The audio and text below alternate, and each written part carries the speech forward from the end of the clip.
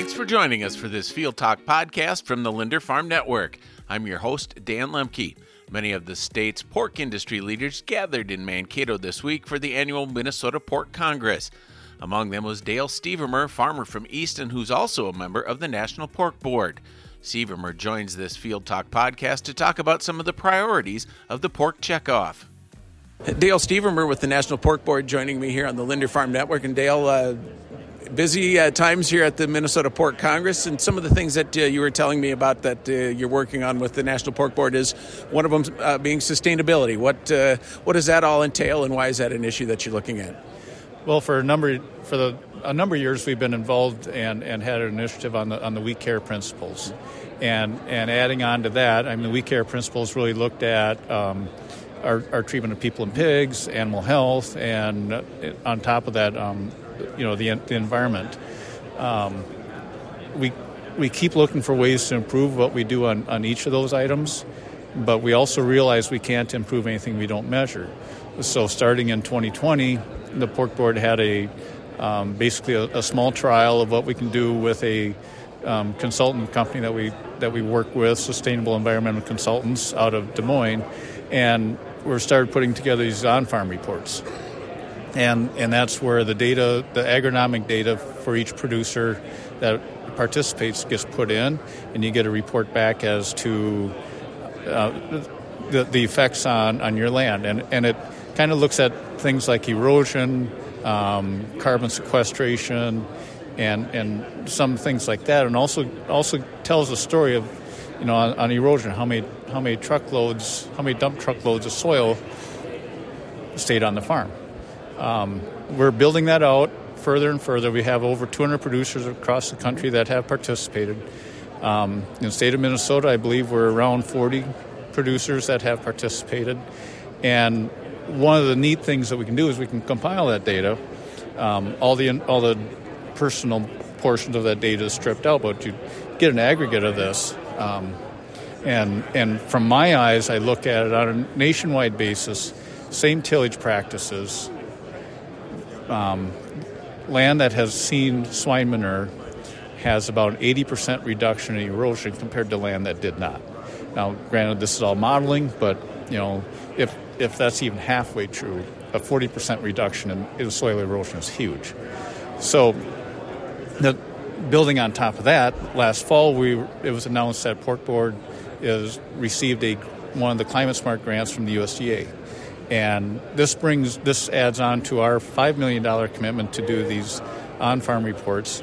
USDA is now working in $20 million over the next 5 years on these Climate Smart grants that we're developing some protocols for.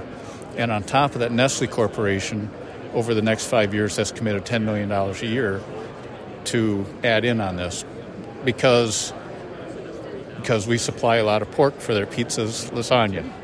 So these will be grants that are available to producers in the upper Midwest, specifically Missouri, Iowa, and Minnesota. And working on it includes not only cover crop and no-till work, which everyone kind of gets boring on, but we're looking at paying producers to apply manure twice a year and having a nice incentive there, and also switching over to LED lights and a few other things. So look for that to be rolling out in the next couple of months. That's just a little teaser, but that is coming.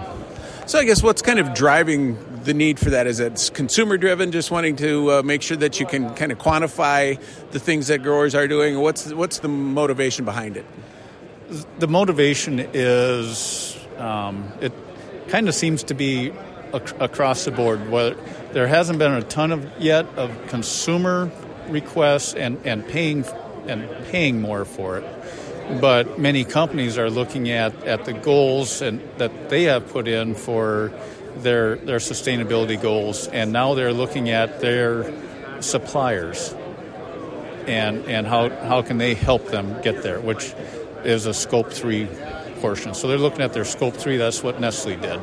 And they came to National Pork Board and said, how can you help us? And here's what our commitment would be. No, also you were saying that there's some exciting things coming as far as pork marketing that you'll be undertaking. Touch on those if you would. Yes, last December, we committed $18 million over the next 2 years for human nutrition research. This is something that we have participated in the last 20 years, but kind of tickled in and did just a little bit. And for comparison, if Pork Board would be doing $500,000 of research in human nutrition, almonds would be doing like $6 to $8 million a year in human nutrition. So we were sorely lacking in coming up with new information.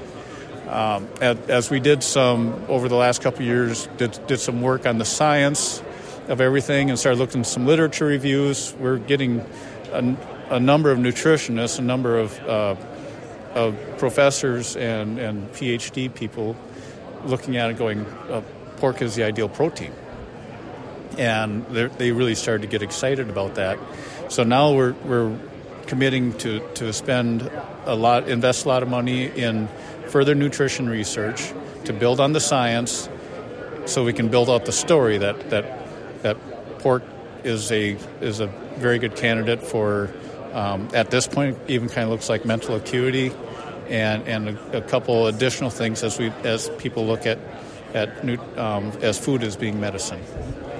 And obviously, one of the things that you've had for an issue for a number of years and continue to spread the word on and try to keep front of mind is disease prevention, and especially African swine fever, which is not too far from the U.S. borders, but hopefully far enough away that it doesn't get here. Tell me about the ongoing efforts with that issue. From what the Pork Board has done is we've worked a lot developing a software package that called AgView that really assists with traceability of the pigs. And this is important in the case of an outbreak that there can be information going to each state animal health official and just showing from each operation the movements of pigs and maybe even feed coming in. That helps reduce the size of an elimination zone or anything like that. So, but it's vital that they know this. Our friends in the poultry industry learned in 2015 how vital it is. And unfortunately, last year it's kind of the same thing. So we're kind of looking at what the poultry industry has had to deal with, and we also know that ASF has some of the same types of would have some of the great impacts. So we're trying to get out ahead, but we also need to make this work. We need producers to participate in that, develop a secure pork supply, and then not only that, but encourage you to get involved in U.S. SHIP, which is a swine health information program, so that we can really look at what is the biosecurity on the farm, and be able to do some of this traceability work on the animals from birth to market.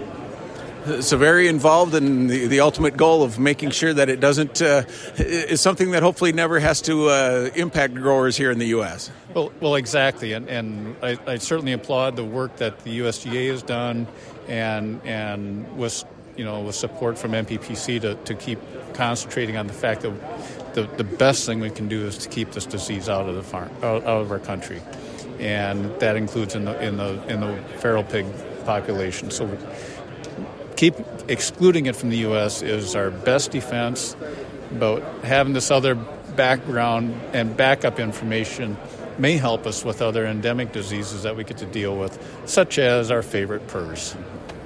Thanks for listening. Find other podcasts and sign up for our electronic newsletter at linderfarmnetwork.com and get the latest in farm news and information daily from your local LFN affiliate.